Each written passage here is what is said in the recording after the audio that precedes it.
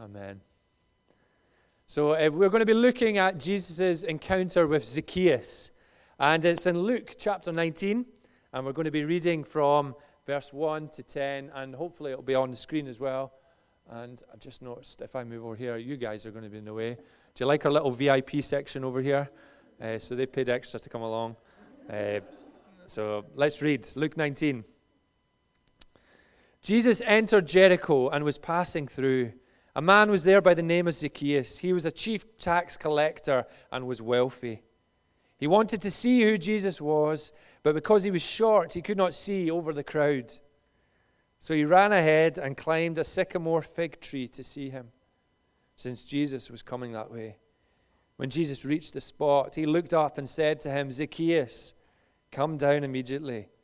I must stay at your house today." So he came down at once and welcomed him gladly. All the people saw this and began to mutter, "He has gone to be the guest of a sinner." But Zacchaeus stood up and said to the Lord, "Look, Lord, here and now I give half of my possessions to the poor. And if I have cheated anybody out of anything, I will pay back 4 times the amount." Jesus said to him, "Today salvation has come to this house, because this man too is a son of Abraham. For the Son of Man came to seek and to save the lost." Amen. This is a fascinating account, and it's so rich in learning for us this morning. To paint the picture at this time, the Romans charged heavy taxes on all nations under their control. The Jews opposed this, but still had to pay. Now, tax collectors were the most unpopular people in Israel.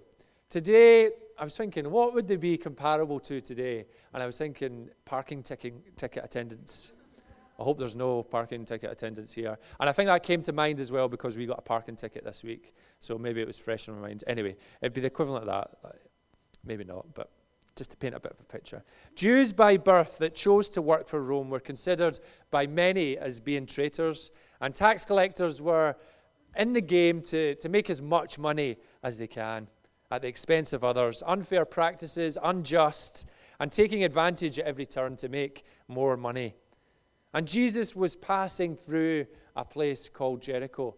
And again, we see in that little line a real reminder that God's word is so rich even in those little couple of words. I was really struck by the little couple of words, "just passing through."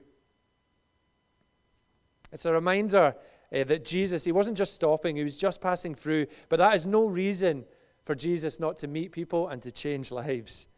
You know, I think of when we were going down south last summer, down to the Lake District, and it's quite a journey with 2 little kids, a 4-year-old and a 2-year-old, and we were just passing by, and we dropped into some friends in Edinburgh. And actually, that was a really precious time.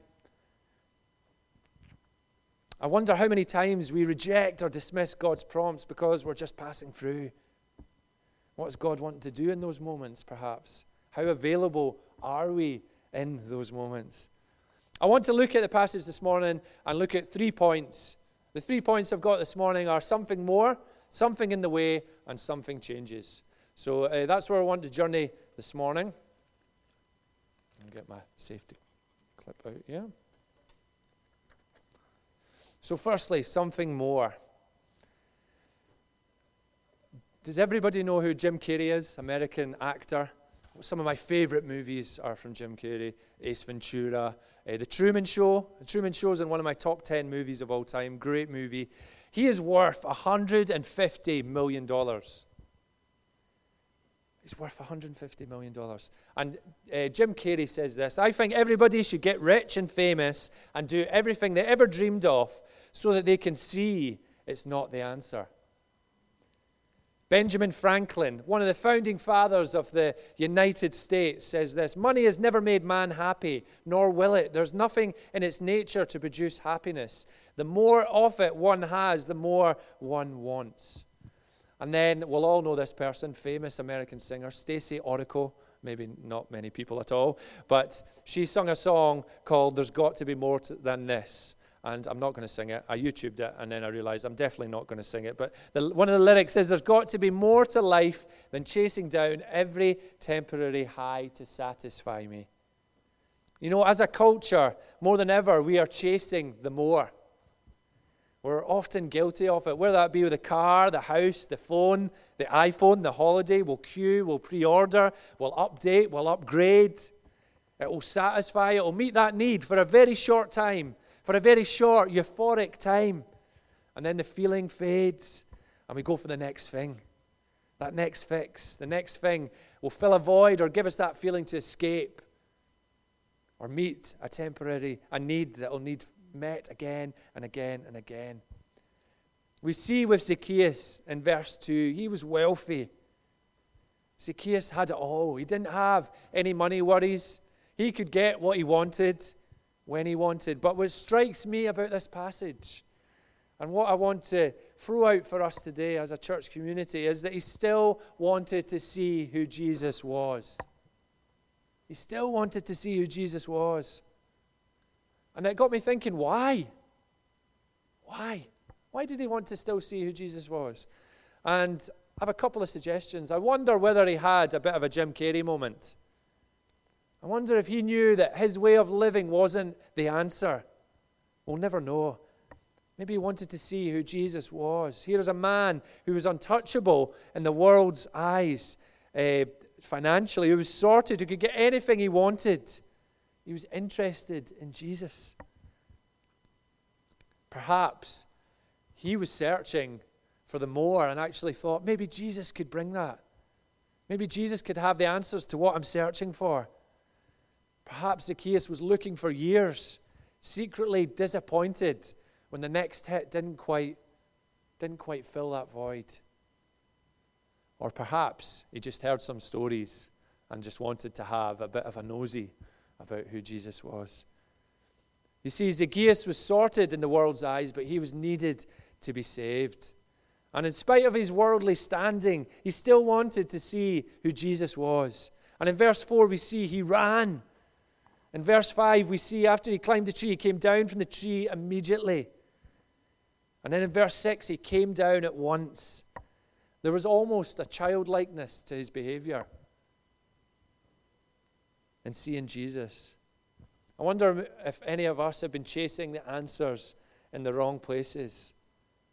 Maybe we've been looking for short-term fixes. And this morning is a bit of a realignment, a moment to run back into Jesus' arms. Or maybe we don't know Jesus this morning. Maybe we're here and we don't know Jesus and we want to know him. He's inviting us to run into his arms for the first time. We would love to pray with you and get alongside you if that's the case.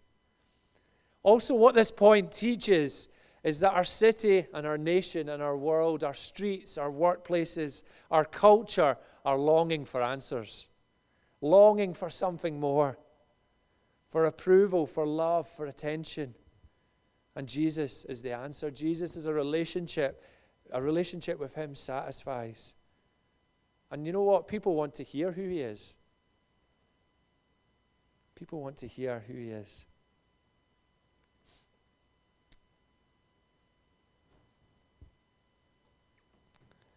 When you, I don't know if you do this, I do this now and again, but you almost frame conversations you have in your mind before you have them and you decide not to have them. Does anybody else do that?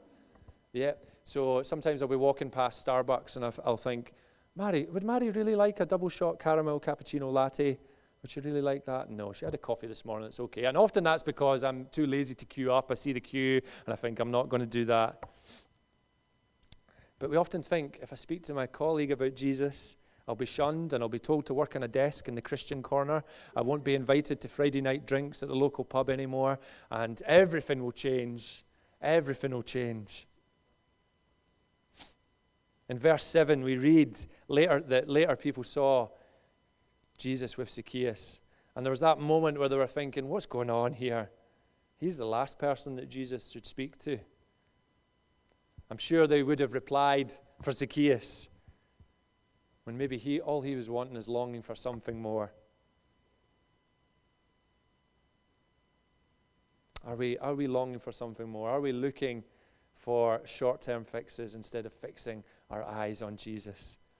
And then secondly, something in the way. When I was at university, I went to university at Stirling, and Stirling was really strategically placed in the Scottish map because it was about the same distance, and it still is the same distance, between Glasgow and Edinburgh. I noticed my little language change there. It's the same distance between Glasgow and Edinburgh. So I would go to loads and loads of concerts, and I had some of my best moments. We've seen some great bands, and I've also seen some terrible bands, which I'm not going to disclose to you. But I did meet, am I going to say? Yes, I'm going to say. I did meet the band Nickelback. Oh dear, please come back next week, whoever made that noise. I did meet the band Nickelback. That was one of my first gigs. I went to the Barrowlands in Glasgow, and I was like 16 years old, and I was so excited and got my ticket signed. But anyway, one thing that bodes particularly well for me at gigs is my height. It's my height. You know, I don't have any issues. 3 years ago, we were in Aviemore to see Mumford & Sons, who are one of my favourite bands. And it was incredible. It was 2 days, and we travelled from Inverness to go and see Mumford & Sons. And we got to the front 10 rows or so of this gig. And I'm loving it. I'm jumping up and down, singing all the lyrics, not caring, just going for it. And Mary was with me. And I said to Mary at the end, that was just incredible, wasn't it? And it just got a kind of blank face. And what Mary was just basically hiding. It was just basically a cloud of darkness over her with all these people, and she was getting shoved over all over the place, and I lost her at the end. It wasn't as good an experience. Mary wasn't as excited. It was pretty much a nightmare for her, and she didn't enjoy it as much as I did. But you get, maybe if you're Mary in that instance, you get glimpses, don't you? You get little moments where you go, I can see them, I can see them. Oh no, they're away again. I want you to hold that picture. You know, when you go to concerts and you're maybe a bit shorter and there's tall people, these are some of the issues. Let me tell you some of the issues. No matter what happens or where you end up standing, the tallest person at a concert will suddenly manifest right in front of you, blocking your view. And they'll probably be accompanied by 4 other tall friends, because all the tall people are friends with each other and they travel in packs. Even if you find a good spot, that all changes when the band comes on stage and the surge happens. You know that your neck will end up hurting for the next week thanks to the strain that you're putting yourself through for a glimpse of the band. And you end up spending the majority of your time watching the show on the screen of someone else's camera. In verse 3, Zacchaeus wanted to see who Jesus was, but the crowd got in the way. I've never had that problem at gigs because I am that problem. But Zacchaeus does something about it. He climbs a tree. I love that. He climbs a tree. I want to see Jesus. I can't see him, so I'm going to do something about it. But also teaches us something very important, that crowds can block our view of Jesus. Whether that be busyness, stress, family, pressures, work, money. It's more than likely 4 or more tall people.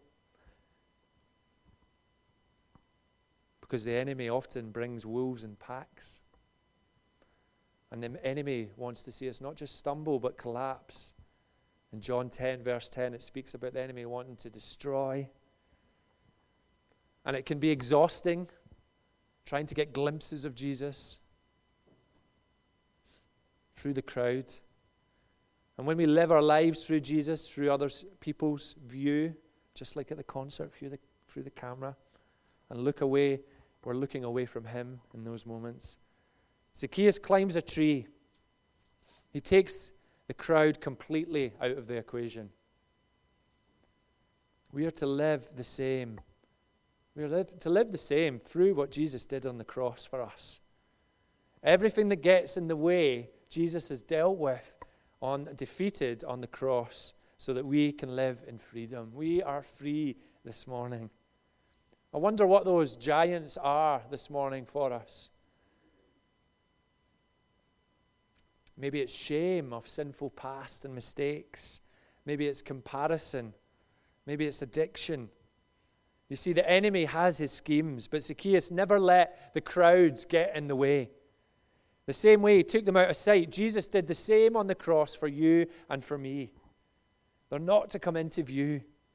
If we believe and trust in Jesus, we are saved from sin and we are alive today.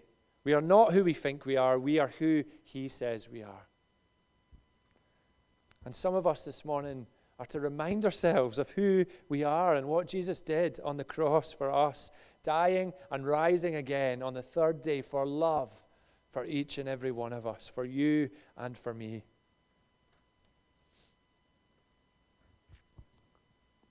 And then we have something changes. We have Jesus and Zacchaeus having a short chat after Jesus notices him. And Jesus invites himself round. Have you ever been in those situations where somebody invites themselves round? It's a wee bit cheeky from Jesus, I thought. Oh, that's a bit presumptuous, isn't it? You're inviting yourself round. He might not have any food in the house. But he invites himself round. We read in verse 6, Zacchaeus welcomes him gladly. You know, Jesus' love for the outcast is really evident when we unpacked the Samaritan woman last week, and it's just as equally evident here. Although Zacchaeus was rich, successful in financial terms and having stuff and wealth, he was despised. He was just as much an outcast as the Samaritan woman. And Jesus loved him. Jesus spoke to him. Jesus noticed him. Jesus went to his house. And something changed. And actually, this point shouldn't be something changed. Everything changed. Everything changed. Now, I've mentioned before, early on this talk, that I went to Stirling University. And I made some amazing friendships in my 4 years at Stirling University. But as I felt God speak to me really particularly about this point, it was actually quite a scary time as I reflect back.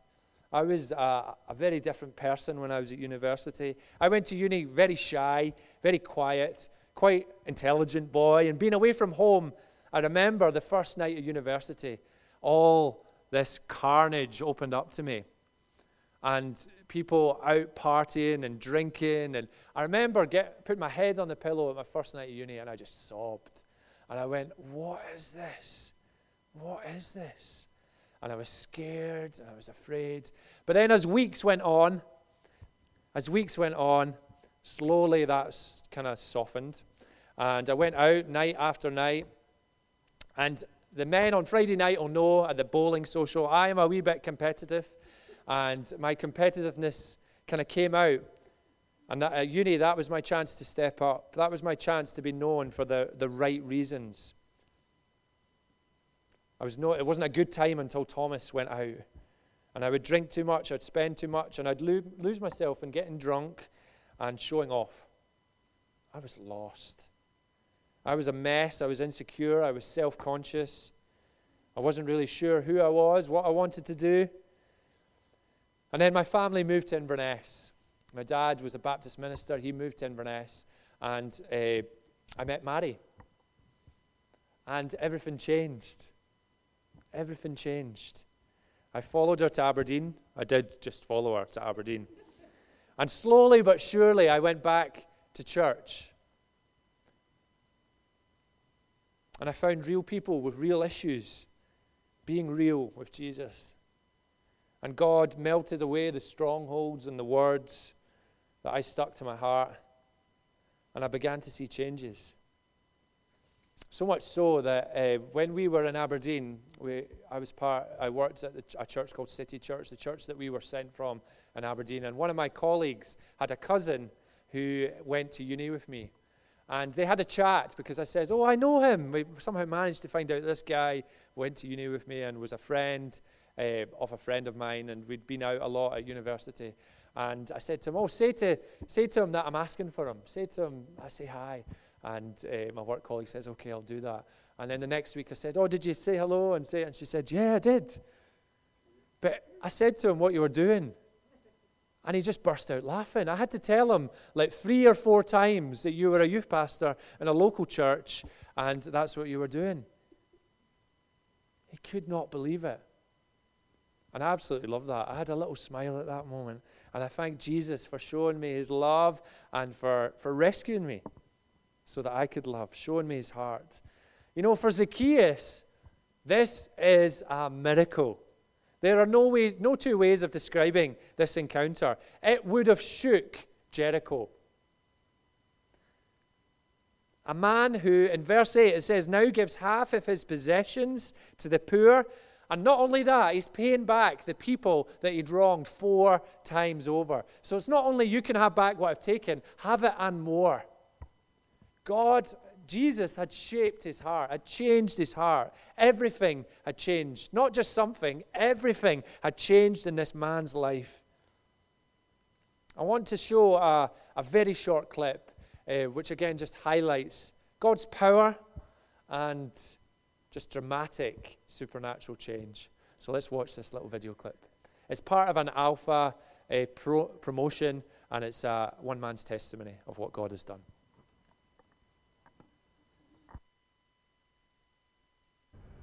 I got in with the wrong crowd, and I started to pinch cars, burgle houses, me and my friends become known as very high-profile thieves, really. I used to carry big knives, the big knives to the smaller knives down my waist, and I was the kind of person where if you pulled a knife out, I would use it. I ended up stabbing someone in the head. I ended up stabbing someone, just missing his heart and going through the top of his shoulder, the top of his chest and his shoulder where he dropped to the floor, and so I was on the run for 2 attempted murders. And then when I went to prison, I had such a hatred for the system, and I couldn't handle being told what to do, couldn't handle prison officers mucking me about. When I went out on association, I got to prison officer and I stabbed them, and then this led to me going into maximum security prisons, being put on CSC. It's where they feed you through a hatch in the door. There's no physical contact, so they have to have riot shields and riot gear on. And that was my life for a long, long time, basically. And I just was going from prison to prison, prison to prison. But then I ended up going to Long Lartin in Worcestershire. And when I was in there, I ended up going in an Alpha course. Never heard of an Alpha course, didn't know anything. And I just remember walking in because they'd sent me down. I sat down on a chair. And I thought, oh no, it's a Christian thing. And we'd just go there every week and I would argue. And the pastor, I remember he come to me. He said, right, I'm going to say a few scriptures first before we pray. And one of them was, no one's righteous, not one. We all fall short of the glory of God. And then he said the verses about Jesus and explained a bit why he died on the cross for sinners and stuff. And then he said, pray. So I started praying, and I said, God, if you're real, come into my life because I hate who I am. And nothing happened. But then, as I was talking to the pastor, I started to feel this energy feeling in my stomach. And it started to raise up and raise up and raise up and raise up. And I just broke out into uncontrollable tears. And I just sobbed, and I just, right there.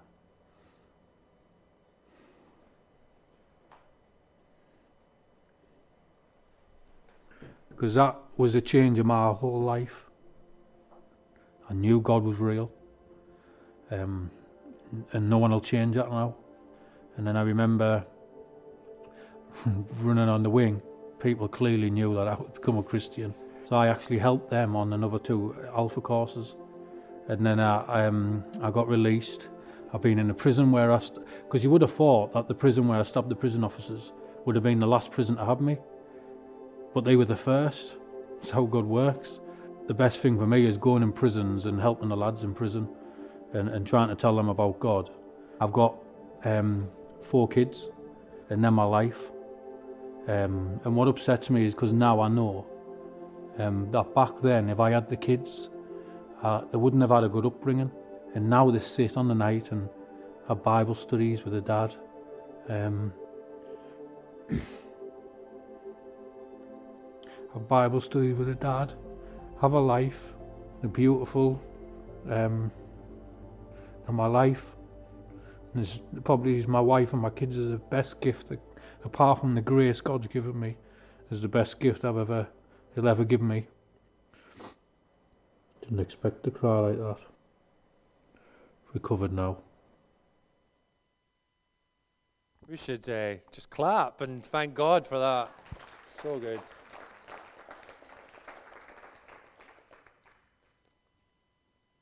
can do it for Shane, if you can do it for Zacchaeus, you can do it for you and me. You can do it for a city. You know, Mary and I rejoice for all that God's done and is doing in this wee church, in the big and the small, but there's more. Inverness is hurting. The Highlands of Scotland are hurting. Inverness needs Jesus. This nation needs Jesus, and we are to go. We're to bring ourselves, we're to bring everything we've got, all of us, before Jesus and say, each Sunday when we gather in this little dance studio, to bow before him and say, here we are, use us. We want stories, we want miracles, we want to see his kingdom come in Inverness as it is in heaven. And the great thing is, he wants to use little old us in that mission. Why don't we stand?